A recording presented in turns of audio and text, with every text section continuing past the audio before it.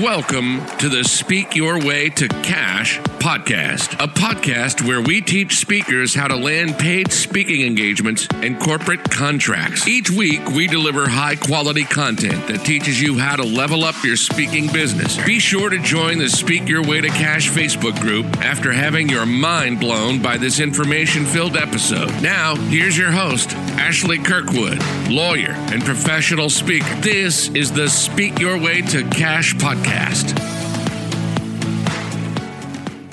Hey guys, it's Ashley Kirkwood with Speak Your Way to Cash, the podcast. And I am very, very, very excited today because we have a very special guest, Bill Benjamin, who has been speaking and training for the last 20 years or so. And he has extensive sales experience and has really seen his organization grow from inception to where they're at now, more than 20 years later, with several trainers and consultants on staff and helping clients all over the world. So Bill, thank you so much for joining us.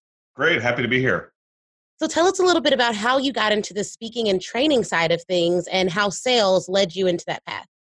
Well, I have degrees in mathematics and computer science, which is not your typical path into speaking on topics like intelligence and performing under pressure. And so my story is I spent 14 years at a computer software company in sales and sales leadership. So I do have that sales background. But when I got promoted to being a manager, because of course, what do? You take your, successful salespeople, you make them managers. I actually really struggled. I wasn't a motivating and inspiring person to work for. And that's actually 23 or so years ago when I got introduced to the work that the Institute for Health and Human Potential does around emotional intelligence. And it really helped me, both in my sales, but really also in my leadership and my personal life. So I got to kind of exposed as a client. And then just, loved the work so much that I decided to, join the organization a few years later. Nice. And can you tell us a little bit about the organization and the offerings that you all have? Yeah. So there's really two parts to our business. There's our speaking business, and that's myself and my business partner, Dr. J.B. Pallou-Fry. So we're, fairly busy speakers, and we write books and we do things like podcasts like this to kind of, promote the speaking. And then that really helps drive the other part of our business, which is our training business, which is more extensive, full day training programs. There's assessment, there's coaching. There's about 20 employees in that business. As you mentioned, we have contract facilitators and coaches. And that's really when I first joined, JP was really focused on the speaking. And that's really what I came in to help him do, was build out that training, coaching, consulting part of the business. Because he didn't have as much experience in sales, or really, honestly, any experience in sales. And did you suggest that he build out the training, coaching part of the business because it develops long-term relationships with clients versus the one-off speaking engagements? Yeah, I mean, there's a couple of reasons why we do it. One is that. The other is, though, that, as powerful as a 1-hour keynote is, and it does change lives, multiply that by 100 when somebody attends a full day training program, does an assessment, gets coaching. So just in terms of, impacting people and making the difference in the world we want to make, that training part of the business, it goes deeper for people. Yeah, longer term impact. Yeah. And then finally, from a business perspective, it also creates something of value. So, a speaking business that's only based on JP and myself doesn't have as much value as a training business that has intellectual property, that runs on its own, that has recurring revenue. And so there's also, creating some value in our business. That's another reason that we do that. That's great. And you mentioned that before you came on board, your partner didn't have as much sales experience. So how was he getting the keynotes? So, one thing he had done is he developed a couple of relationships with some speaker bureaus. And, it was fairly early on. It was 23 years ago. These days speaker bureaus are just inundated with people, but he was, for a guy without sales experience, he's still entrepreneurial. He's very resilient. He's very driven. And he just, did a great job of getting in front of a couple of key speaker bureaus that, picked him up, loved his message, loved what he had to say. And that was really, so he ultimately, other than selling the speaker bureaus himself, didn't have to do the selling. They became the sales agents for him. Oh, that's perfect. And now a lot of speaking coaches do not recommend that because they are so inundated, and there's so many of them now. It's hard to determine which ones already have established relationships and which ones don't so much. Yeah, we're still big fans of the speaker bureaus. In fact, late last year, we actually went exclusive with Big Speak, an awesome speaker bureau out in California. So we're still big fans of that model and that approach. It's just it's hard to break into if you're brand new. Yeah. If you don't already have some sort of established track record. Now, there are speaker management companies, you're probably familiar with them, where you actually pay them to help you build up your brand. They'll look at your marketing materials, they'll look at your content, they'll coach you on how to speak, and they'll help sell you, but you're actually paying them. Right. Which is a different model from a speaker bureau where they're taking you're not paying them, they're taking a commission from your speaking fees. Yeah. And for those of you who don't know, there also are speaker bureaus that only do, for instance, the collegiate market. So they would take a percentage of everything you do in that market, but you would be able to keep all of your corporate stuff 100% for yourself that you bring in. So there is a way to do that. And a lot of my friends who've been in the industry for a while have gone to that model just because it gets really overwhelming doing the management, back end, admin side of getting booked. It is a lot of work. There's probably like 7 steps that a client has to go through before you get on that stage. Contracting, W-9, paperwork, insurance, all of that is just a ton to handle. It takes a lot of time. Yeah, absolutely. I mean, so, not only are you getting the marketing and sales that they're doing, but you're right, you're getting all that admin and logistics support. So as I said, we are a fan. And again, with a lot of speaker bureaus, you don't start exclusive. Right. So, basically, you have your own clients, but then they bring you in the new ones that they sell. So that's kind of the way that we worked for 20 years before we decided to go exclusive. That's good. And what informed that decision to go exclusive with Big Speak? Just that, they'd really been, of all the speaker bureaus we worked with, the ones that, really kind of got passionate about what we do, kind of understood the more consultative sales approach. They've been really growing. So we were just seeing more and more bookings coming from them. They also have a model where they have someone who still works with the other speaker bureaus. So going exclusive with them didn't mean we couldn't work with our current speaker bureau partners. And we make sure that the current speaker bureaus still get paid their full fee. So that's great. It costs us a little more, but it's worth it because we still wanted to maintain those other speaker bureau relationships. So, and then again, when you go exclusive, there's a commitment from that speaker bureau that they're going to put more resources into marketing and selling you. Which is good, and that's what you want. And a lot of speakers who use bureaus also talk about how they visit their agent or whomever it is that represents them at the bureau to stay top of mind. So there's still some work for you to do, because I work with a lot of new speakers and train them, and they are very quick to want to outsource that part of the business. But whether you go with the bureau, you stay on your own, you maintaining your brand and your image is going to be critical. Absolutely. It's not an if you build it, they will come. Yeah. I mean, definitely you've got to continue to add value, provide things that, are topical for their clients. Absolutely. Yeah. So that's wonderful. So when the business first started, it was pretty much keynote speaking. And then how did you even start to develop out the training consulting arm of the business? Did you start with developing the content? Did you start with developing the contacts? How did that transition work logistically? Yeah, I mean, a little bit of both. So we identified that there was opportunity to go deeper with the content. And so we did some work ourselves to develop, take a 1-hour keynote, build it into a half-day training program. And then at the same time, we were pitching that to clients. So, we all sometimes have to sell things that aren't 100% there yet. So we were managing that, where there was a client who just loved the keynote and wanted more, we were pitching and saying, well, look, we've got this ability to deliver a more extensive, program for your leadership team or your sales team.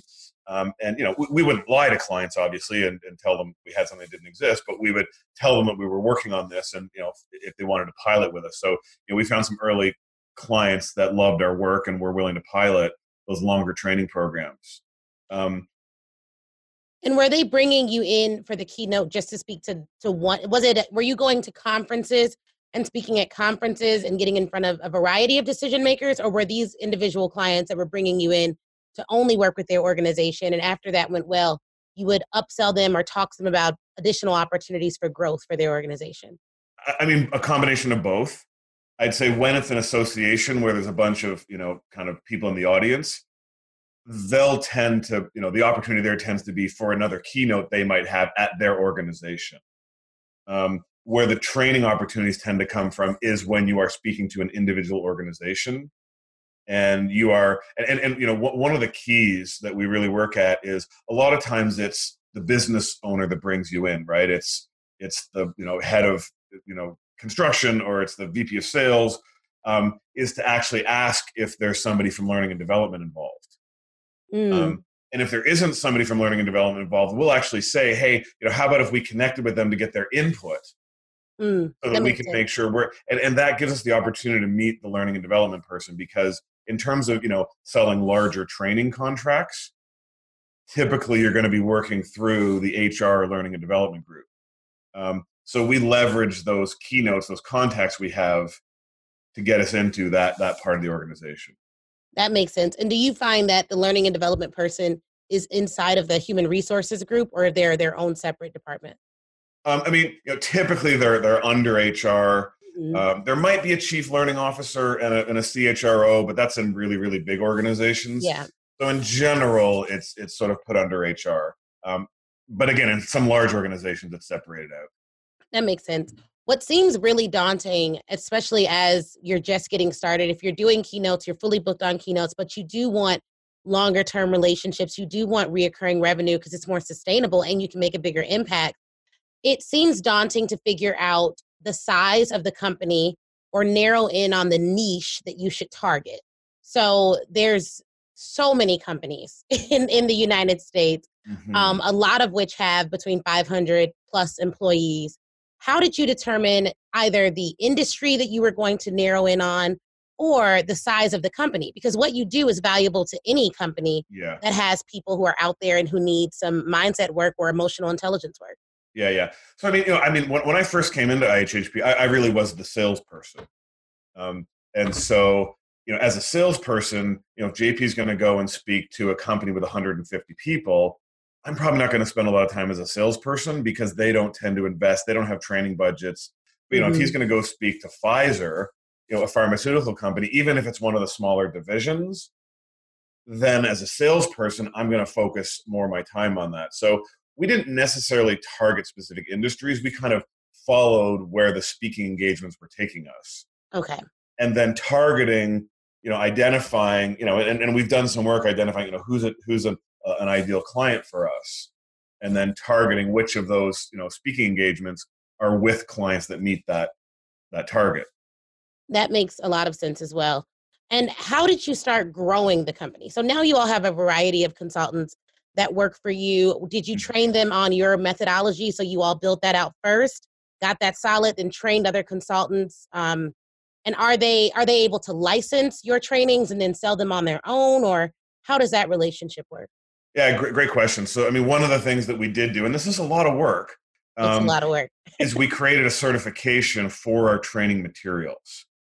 That makes a lot of sense. The first thing I'll say is one mistake we made was when we first said, we've got a new training program, let's create the certification at the same time. But anytime you develop a new, even when you develop an hour keynote, but when you develop a full day training program, it's going to change as you deliver it. You probably want to go through 20, 30 deliveries before you say, okay, this is what we want to certify on. Because once you create a certification, you're creating facilitator guides, you're creating all kinds of resources. And then as soon as you change something, that has to be reflected in all the certification material. So it becomes a much, much bigger effort. Mm-hmm. So one of the things we do now whenever we, come out with a new training program is we don't develop the certification until we've really, really run it a whole bunch of times. We have different people, run it. But that is a model that we used where we created that certification. And then, yes, we license more corporate trainers. So not so much independent consultants. We went through that model. We can talk about that if you want. We moved away from that model of independent consultants, but more corporate trainers. And then our facilitators. So we have both full-time and contract facilitators. And so we use the certification both for, the end client, but also for our own facilitators. And when you say corporate trainers, these are individuals who already work for a company. Yeah. They work at Allstate or they work at IBM. And we are then training them and then licensing them.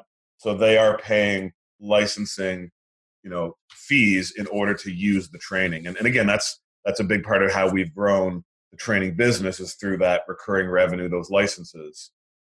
That makes a lot of sense. How did you come up with the pricing for this? Did you already know how to price all of this out prior to getting into the business, or was it trial and error? How do you Oh, come I up came with in with no clue, absolutely no clue as to what the pricing models were. So, it was all of the above. I mean, it was going out and seeing what, others in the industry, either peers or direct competitors, were doing. It was, some trial and error with a client, sometimes going in too high, sometimes, going in too low and realizing, whatever, 6 months later, boy, we could have charged a lot more for that. So it was this combination of seeing what was going on in the industry and then testing things with clients. That makes a lot of sense. For the licensing, do they have to renew their certification or get recertified in certain intervals? We didn't used to do that. We're doing that more now, having that recertification. So yes, that is something that we look at.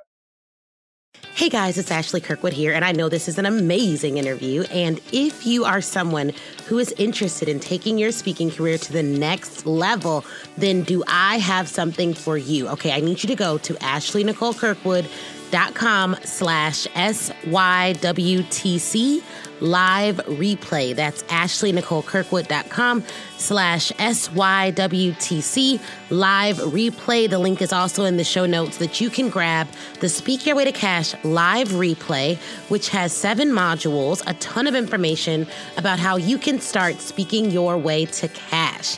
Now, this training is absolutely action-packed, phenomenal. It has additional resources. It has templates. It has a podcast pitch template, a college pitch template, something you can send to media outlets to get on television. It has everything you need to develop a sales strategy, a press strategy, and a plan to skyrocket your speaking career. And it is crazy affordable, okay? So head on over there right now, AshleyNicoleKirkwood.com/SYWTC live replay, and grab your copy today. All right, let's get back to this interview. And with contractors or having people who actually work for your company, how do you typically get the contract first and then staff the contractors on those particular deals so that you're not overhiring or underhiring? Yeah, I mean, that's a constant conversation we have. Yeah. Because you're right. I mean, we do, 30 programs in June and, 10 in December.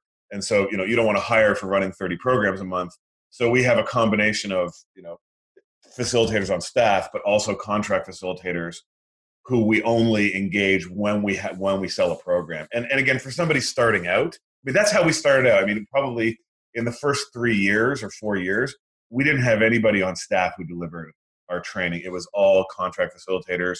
And we found a couple of really great ones who, in some ways became like they were part of the company, right? They would help in the design. They would help in the, in that. But really, we only paid them when they delivered. So that was a model that worked well, really, and continues to work well for us. That's really great. And it's interesting because I wonder, it seems like your business is not personality driven. And because of that, you're able to have other trainers deliver the keynotes. And for a lot of speakers, it is a personality driven business. Mm-hmm. They are the brand. And so when you're selling to a client and it's you that's selling, sometimes a client wants you. They don't necessarily, they're more sold on you than they are on the content. Yep. How do you walk that line when it comes to branding and ensure that the client is as sold on the content regardless of who delivers it? Yeah, I mean, honestly, even though we are the Institute for Health and Human Potential, when JP and I are the ones who delivered the content, they're connected to us. So we absolutely run into that issue. And sometimes that comes down to trust and the fees. So, I mean, our fees are much higher than the facilitators. So, if the client wants to, again, roll this out to, 80 people and run 4 or 5 training programs, paying JP and I each time is going to be much more expensive than bringing in a facilitator. So it's somewhat of them trusting in us that we would only hire great facilitators. And then it's also just the financial model for them doesn't necessarily work to be paying JP and I. And I mean, some clients still do. Like, okay, I mean, JP and I still occasionally deliver half-day and full-day programs, but again, that's typically somebody's senior team. It's a very high-end. They're willing to invest the extra money in us. But as they roll out to, say, a mid-level manager group, they're not going to be able to afford to bring JP or I in every time. And with the half day or full day programs, do they also get consulting, or are there different packages? So we have assessments, we have coaching. So we have some other sustainment solutions. So we have other services around, not so much consulting, but more training, sustainment solutions and assessments.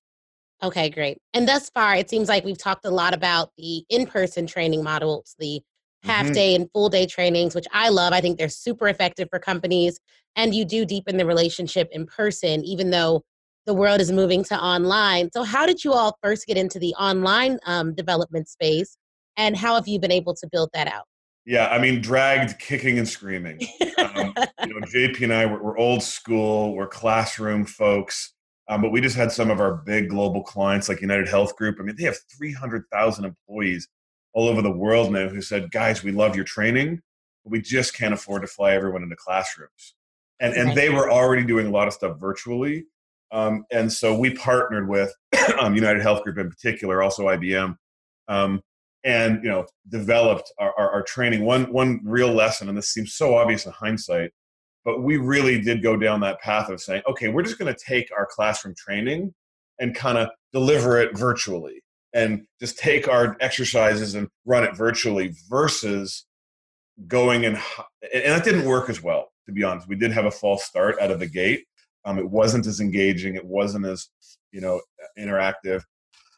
And so we ended up going and finding some contract people who knew virtual, who knew how to design. And when I say virtual, I don't necessarily just mean self-paced. I mean what we call live online, where it's virtually facilitated. It's using like a Zoom platform. So there's virtual breakout groups. There's, kind of interaction with a facilitator. And there's definitely some really specific approaches, techniques to use to make that really engaging, to keep the person sitting at their desk really engaged. And so we hired some people who really understood how to design design that way, kind of taught them our content versus the other way around. Once we did that, I got to tell you, I have been surprised at the feedback that we've gotten about how interactive it is. Because one of the advantages is when you are taking somebody for a full day or a 2-day training program, I mean, that's a lot, right? Not only, are they out of the office for a day and their emails are piling up, but it's just a lot of rich content. Whereas, our virtual, we've taken it and made it 3 2-hour sessions that we spread over multiple days, even multiple weeks. And so instead of that full fire hose full day, it's like, okay, 2 hours, I can deal with that in my day. I can set some time aside for 2 hours, but then they've got time to process it, right? So it's very interactive, it's very engaging, and they're taking away, they're practicing things, they're trying things, and then they're coming back together. So it creates some natural sustainment. So there's actually some elements of doing things virtually that are better than classroom. And is it live? So it's virtual, but it's still live. Correct. So there is a facilitator. Your listeners can't see right now, but Ashley and I are on video on Zoom, and we can see each other. Right. So as I'm saying something, you're acknowledging and nodding, and then I'm seeing that you're ready to say something and you're engaging, and it really feels, it's almost like we're in a room together, isn't it? Yes. Yeah. And so you might have a training class with 25 people. If you ask someone to put their hand up and engage, you're going to get crickets. But you put them into a virtual breakout room where there's only 2 or 3 people on video together. It's just like saying, it's just like in a classroom saying, okay, now turn to the person beside you and discuss this. Right. The facilitator can, quote, walk around to each of the virtual breakout rooms. People can put their hands up. So it really does emulate an interactive environment in a live classroom. And so that's the part that's really we've been able to use to make it more engaging. And that makes a lot of sense when it's live, because you still have some control over the attention of the audience. Yeah. And do you all use the Zoom platform for that? Yeah. Now we have clients that use other platforms, so we're platform agnostic. But for us, the simplest and most effective and cost effective has been Zoom. Yeah. And what about on demand? Do you offer those as well? We do. We developed that for IBM. I'm personally not as big a fan, but it's funny. They just said, we're a technology company. That's the way our people learn. They will sit, and we worked really hard to make it engaging. There's live videos, there's interactive exercises, you know, but you know, I'm not as big a fan of that in terms of, you know, how many people really sit and go through all the modules. But you know, that was something that they felt was the approach they really wanted to use and work for them. So we actually now have that available, you know, on demand, you know, if people want to. But I don't push that as much because I think it's hard when you're kind of by yourself. Yeah, it is. And so because I think the biggest hurdle for myself and probably for other folks is the technology, overcoming the intimidation of the technology that it would take to truly make an on-demand interactive client experience. And Yeah. it's different. It's very different. So do you all have like pop-up questions and things of that nature? And did you hire out like someone who could code that out, or how did that work? So again, when we first did this, we tried it ourselves. Okay. And honestly, I mean, it's less about the technology. I mean, the Zoom platform is pretty easy. It's pretty easy to design a poll. It's pretty easy to do a whiteboard. By the way, whiteboards where you've got like 20 people all filling things in are extremely interactive. It keeps people's attention. So whiteboards are really powerful. So the technology itself, that's fairly easy to learn. So even on demand, someone can do a poll on Zoom, and when they're doing, will it spit out a certificate at the end to make sure that they completed it? Yeah. So you can track and say this person is, and again, that's more about the platform that you host it on. Mm-hmm. But again, the thing I'll say is the mistake we made was thinking, okay, we know our emotional intelligence content. We'll just learn the virtual. We'll just learn how to use whiteboards and breakout rooms, and we'll be able to develop great training. My coaching to your listeners, if they want to develop virtual training, is find someone, contract with someone who knows actually how to design really great virtual programs. I mean, teach them your content, but how to really create a 2-hour experience where it's really engaging throughout the whole time. You know, that takes a unique skill that, you know, most of us as speakers and trainers don't have. Definitely. And that's good advice. That's great advice, because if it's something that you're not good at, for me, if it takes me longer than a week or two to figure something out, I'm searching for the best consultant. It just saves me time. And when I was a practicing attorney, the rule of thumb is if you're looking for a case or authority for longer than 2 hours, you need to get in the room with someone else and talk it through. Yeah, I mean, this is much longer than 2 hours. So absolutely, Yeah. that's my recommendation. Yep. Definitely. So you speak on emotional intelligence and also getting over stage fright and some of those things. For some of the speakers, a lot of the speakers that I work with are very concerned about how to book engagement. Right. However, the way that you rebook engagements is by being exceptional on stage. Right. Because that is going to carry the weight, and people will refer you because they like referring people they can trust. How do you suggest people get better if they do have stage fright? What would you say they need to be doing on a daily, monthly, or weekly basis to overcome that? Yeah, I mean, the first thing I want to say is to absolutely normalize the experience of feeling nervous and anxious before speaking. I've been doing this for 18 years, and I still have some groups. I've got 120 physicians for 3 hours in 2 weeks. Okay, that makes me nervous. They're doctors. I'm gonna try and teach them emotional intelligence. So it's first of all, it's absolutely normal to have some anxiety and fear. And you know, our approach, and we wrote a book that's, you know, right over my shoulder that your listeners can't see, but you can see. What's the name of it? Is it Under Pressure? It's called Performing Under Pressure. Performing Under Pressure. And the really important thing for people to understand is a bit about the brain, in that when we're under pressure, there's two parts to our brain. There's our cognitive brain. That's where we do our best thinking. That's where we have our best articulation. That's where we share ideas. That's where our passion and our purpose and all that stuff comes from. Then there's our emotional brain. And our emotional brain is part of our fear center. So when we perceive a threat, our emotional brain goes into action. If we're in the jungle where there's a serious threat and a tiger jumps out at us, that emotional part of the brain is going to release chemicals, cortisol and adrenaline, that is going to get us ready for fight or flight. And that's what we want in that moment. However, when we're sitting, in the hour before a presentation in the back of the room, feeling anxious and nervous, we don't want those fight or flight chemicals. Because one of the chemicals that gets released is cortisol, which is our stress hormone. In addition, those chemicals actually reduce our working memory, so we can't think as clearly. So we're not going to be as agile on stage. So number one, we want to recognize when that emotional part of our brain is starting to trigger. So one is the self-awareness of when that happens. So then the question becomes, okay, great. Yes, my emotional brain sometimes triggers before I'm about to give a presentation. Yep. What do I do? This is going to sound so obvious, but it's so important, is breathing. Our emotional system actually wants to shorten our breath, right? Because it's ready for fight or flight.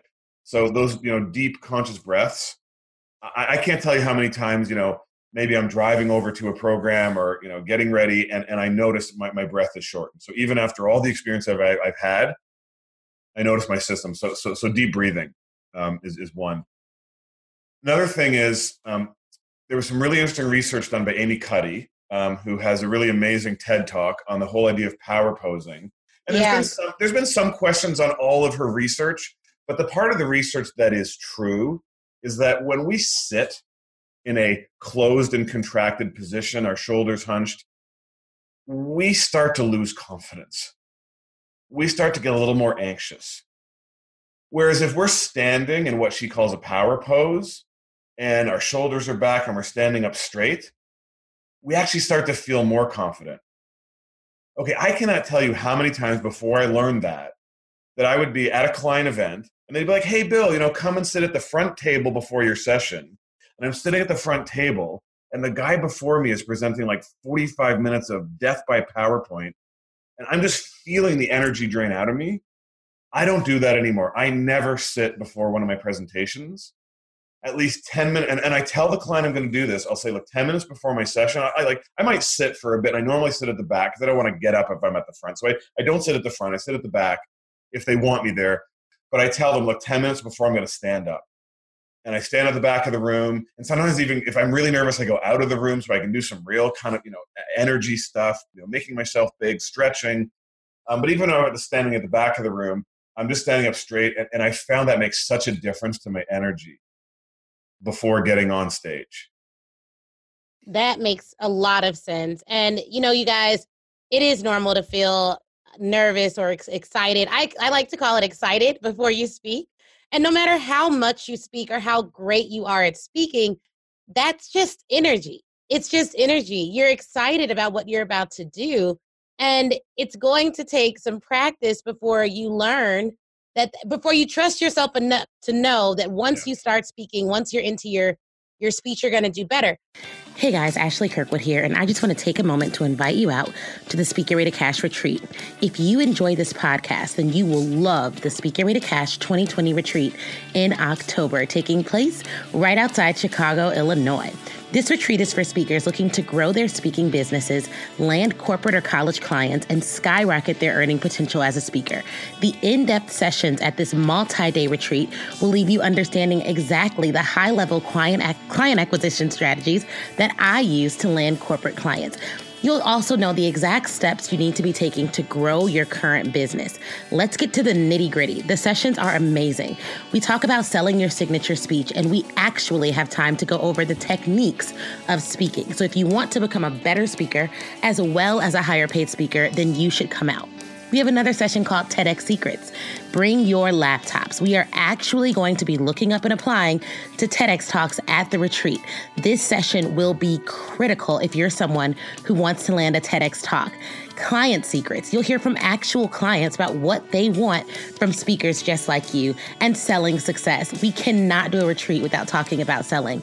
But here's the session that I'm most excited about. We are going to do a vision organizational chart party.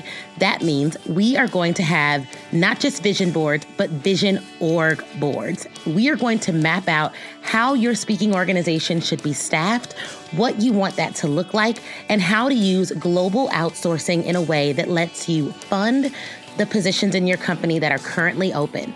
So it's for you if you're ready to level up. If so, meet me in Chicago in October. Reserve your seat now. I'm only taking 30 speakers on this retreat.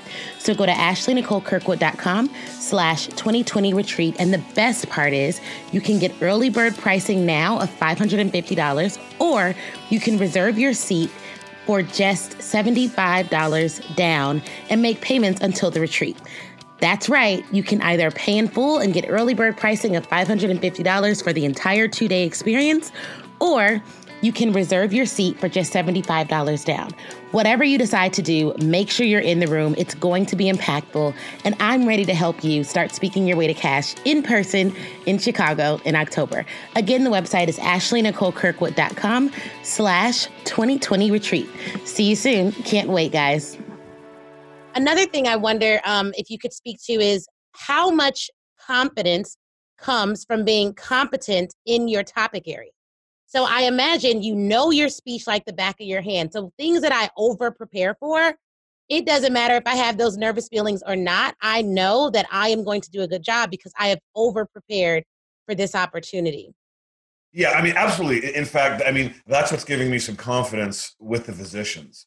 You know, like I have delivered this emotional intelligence training program 500 times, right? Like I know this content, I know my material, you know, my job is going to be to make it relevant to them, to, you know, but I know the material. So that gives me confidence. Having said that, there are times when we're delivering new material. So for example, when the Performing Under Pressure book first came out, I was asked to deliver it to 150 US Marines. Now, I'm not a military guy, so I would have been nervous delivering the emotional intelligence content, but to deliver something brand new, oh my gosh, I'll always remember driving over to Fort Sheridan here in Chicago, and I was the most nervous I'd been in a long time. That would be, I mean, it really wouldn't matter what the topic is. Delivering any speech to 100 of the toughest men that you may have ever met in your life may be a little nerve-wracking to any speaker. Absolutely. So, the funny thing was, on the way over, I thought, well, I should probably use some of the techniques I'm about to teach to perform under pressure. Yeah. And one of the ones that really, really helps, and again, by the way, there's 22 pressure solutions in the book, so you tell me when to stop talking about strategies, but one of them is this idea of what we call befriend the moment. And we do this with Olympic athletes, right before an event. You know, they're going to feel tension and anxiety, and instead of reacting to it and trying to push it away and push it down, is to say, oh, that anxiety, that tension, that's my body getting ready to perform. That's okay. And so that's a frame of mind that we really coach. And again, when I feel that, I'm like, okay, this is okay that I'm having this anxiety. And then what tends to happen is the reason we're having the anxiety is because we all tend to focus on what we call crisis thinking. Yes. It's our natural response. So I'm going to deliver this program for 150 US Marines. You know, it's not going to go well. It's not going to apply to them. They're not going to like it. I don't know what US Marines do when they don't like a speaker, but it can't be good. It can't be good. It can't be good, right? So if we can shift, so this is another strategy, shift from crisis to opportunity thinking. Yes. Because the crisis thinking actually constricts our blood vessels, which means less oxygen gets to our brain, so we can't be as effective. Whereas if we can shift to opportunity, so again, as I'm driving over, I'm thinking, wait a minute, I mean, what an opportunity to bring this learning to people who serve our country in an amazing way. And if it goes well, they're going to invite me back and they're going to buy more books. And you know, suddenly I can feel my blood vessels dilating and more energy and oxygen is getting back into my system. So if we can focus more on, and that's also where we can get into, you know, sort of purpose and gratitude. So that's the other thing, right? If you're standing at the back of the room and you're feeling nervous because you're worrying about they're not going to like it, it's not going to go well, if you can shift to, well, what an opportunity to make an impact and connect with your purpose of I'm here to make a difference for people. And God, how lucky am I to get to do this work, right? Because by the way, how many times do us as speakers do people say, God, I wish I got to do what you do? Yeah. Right. So, you know, so as you're shifting into opportunity thinking, you can also start leveraging some more positive emotions like purpose, like gratitude. And that just really calms the whole emotional system down and allows us to step in more skillfully. It really does. I mean, I'm thinking about how I can use these techniques as I prepare to have my first child, like opportunity thinking. They do tell you that your mindset is everything, and that women who are positive throughout their entire pregnancy and who have great experiences and are filled with gratitude have easier delivery. So I have been really practicing positive thinking, which my husband tells everyone that I am actually more calm and more peaceful during pregnancy than ever before. Well, good I for don't you. know how to take that, but I'm going to take it. Well, first of all, congratulations. Second Thank of all, you. good for you. That is brilliant. That is going to have a positive effect on your baby and on you. And by the way, on your husband. Yes, definitely on him. you know, and so yeah, there's just a whole lot of great research, and you've obviously heard of it around when we think thoughts of grateful of connecting to our purpose. What that does for our brains and our bodies. So yeah, there's lots of application to that. The other thing I'll say about I reacted a bit to the idea of it always having to shift to opportunity thinking, because sometimes there's just stuff that sucks Mm-hmm. that we just have to deal with. So we actually say shifting to from crisis thinking to challenge or opportunity thinking. So sometimes it's just a challenge that I have to overcome. Mm-hmm. That still helps. That still shifts us from crisis thinking to recognizing a challenge and shifting to what do I need to do to overcome that and get past it. So, sometimes when there's something that's just really hard, okay, there isn't an opportunity in, getting a really bad medical diagnosis. Right, right. But that's a challenge I need to overcome, right? And again, that can be motivating. Definitely. And every successful person that I've studied talks about the value, the importance, and the results they've received from living in a state of gratitude. So that really is a powerful concept. It's just when you think about how grateful you are to have been on this earth for however long you've been on this earth, to have a place to live, to have a client, to have an opportunity, even a difficult client. It's a blessing you have any clients. Like there are people that are still working to get their first client, and that may have been you, even like a short period of time ago. For you, it was a long time ago, but for some of the people listening, remember how it felt to get your first client. You were very, very, very excited and thought that the world was going to open up, and now it has. So live in gratitude for sure. I still remember my first client. Absolutely. I think everyone does. Like partly because it was such a low kind of, if I can say, cheap organization and a low fee. They put me in this horrible motel. I mean, it was, Yep. And I'm not I got to be in a 5-star hotel guy. I'm pretty easygoing, but this one was, so the whole experience was just really, really funny compared to, where I am now. Yeah, definitely. No, I totally understand that. I mean, I started speaking at colleges. And so a lot of colleges, the smaller ones especially, are in smaller towns. Yeah. And they don't have 4-star hotels or even 3-star hotels. Right. There's just like the extended stay or something like that, which my husband thinks it's hilarious that I stayed at an extended stay because he knows how I'm pretty particular about sheets more so than hotels. Right. It's like I like really good sheets, but that doesn't happen. But it was still a blessing to get those opportunities and to impact those students' lives. But it is exciting to see the growth and the places that this career can take you. Yeah. The other thing I want to say, and you just did a podcast on resilience, so we don't have to, I encourage, folks to listen to your podcast on resilience. But, in 18 years of doing this, it's not been a straight line up.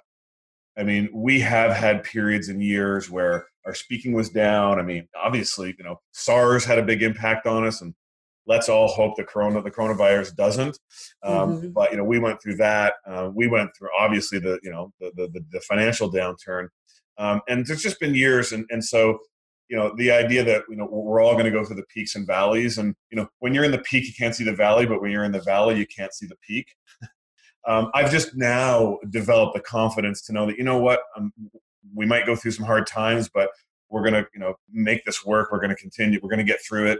And so just, if some listeners are in a place where it's like, gosh, I'm not getting the bookings I want, or things have slowed down, or that's okay. That's normal too.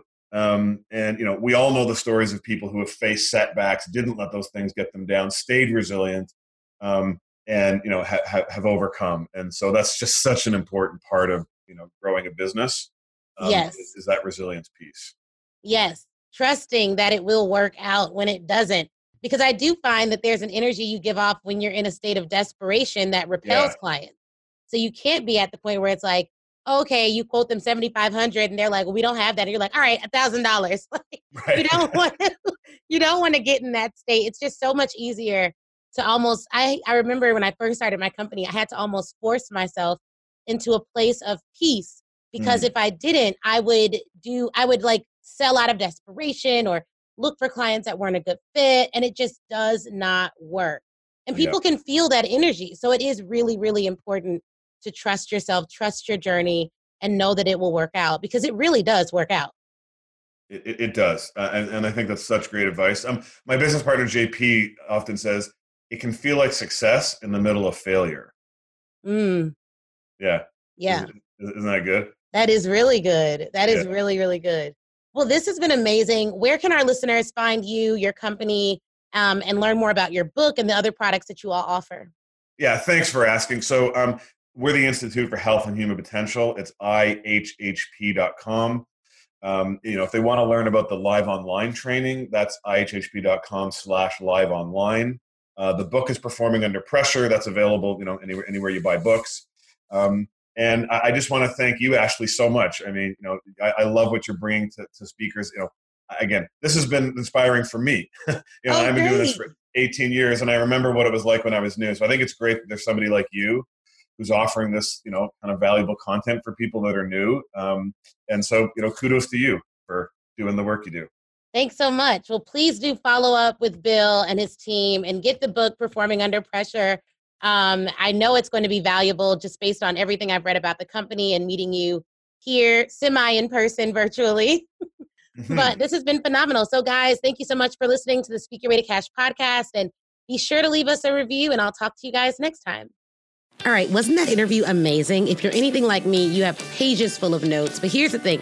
Before you head out, I want you to go to facebook.com and join the Speak Your Way to Cash Facebook group. That is where I am. That's where a ton of other speakers are, a ton of other people who listen to the show. We all congregate there and chat. And it's 100% free. Now, if you're ready to take your speaking career to the next level, I have 2 ways for you to do that. One, you can go to ashleynicolekirkwood.com/SYWTC live replay and pick up the live replay. That training is 7 modules, chock full of information. It's crazy. Go over there, read all about it. Or if you want a more personal experience, you already know that you want to be a speaker. You're ready to fully commit, and you want someone to walk you through it and save you tons of time Googling and doing it on your own, then book a VIP day with me. You can go to ashleynicolekirkwood.com, scroll down until you see the VIP day section, and get more information on that there. All right. Thank you guys again for watching. Please do not forget to leave us a review. That is how we keep this train rolling and get some of the best speakers in the world to get on this show. So please, please, please leave a review. Shoot me a message on Facebook or Instagram, and Facebook in the Speak Your Way to Cash group, Instagram at The Ashley Nicole Show. And I'd be more than happy to chat with you and say hi. All right, y'all have an awesome, awesome day.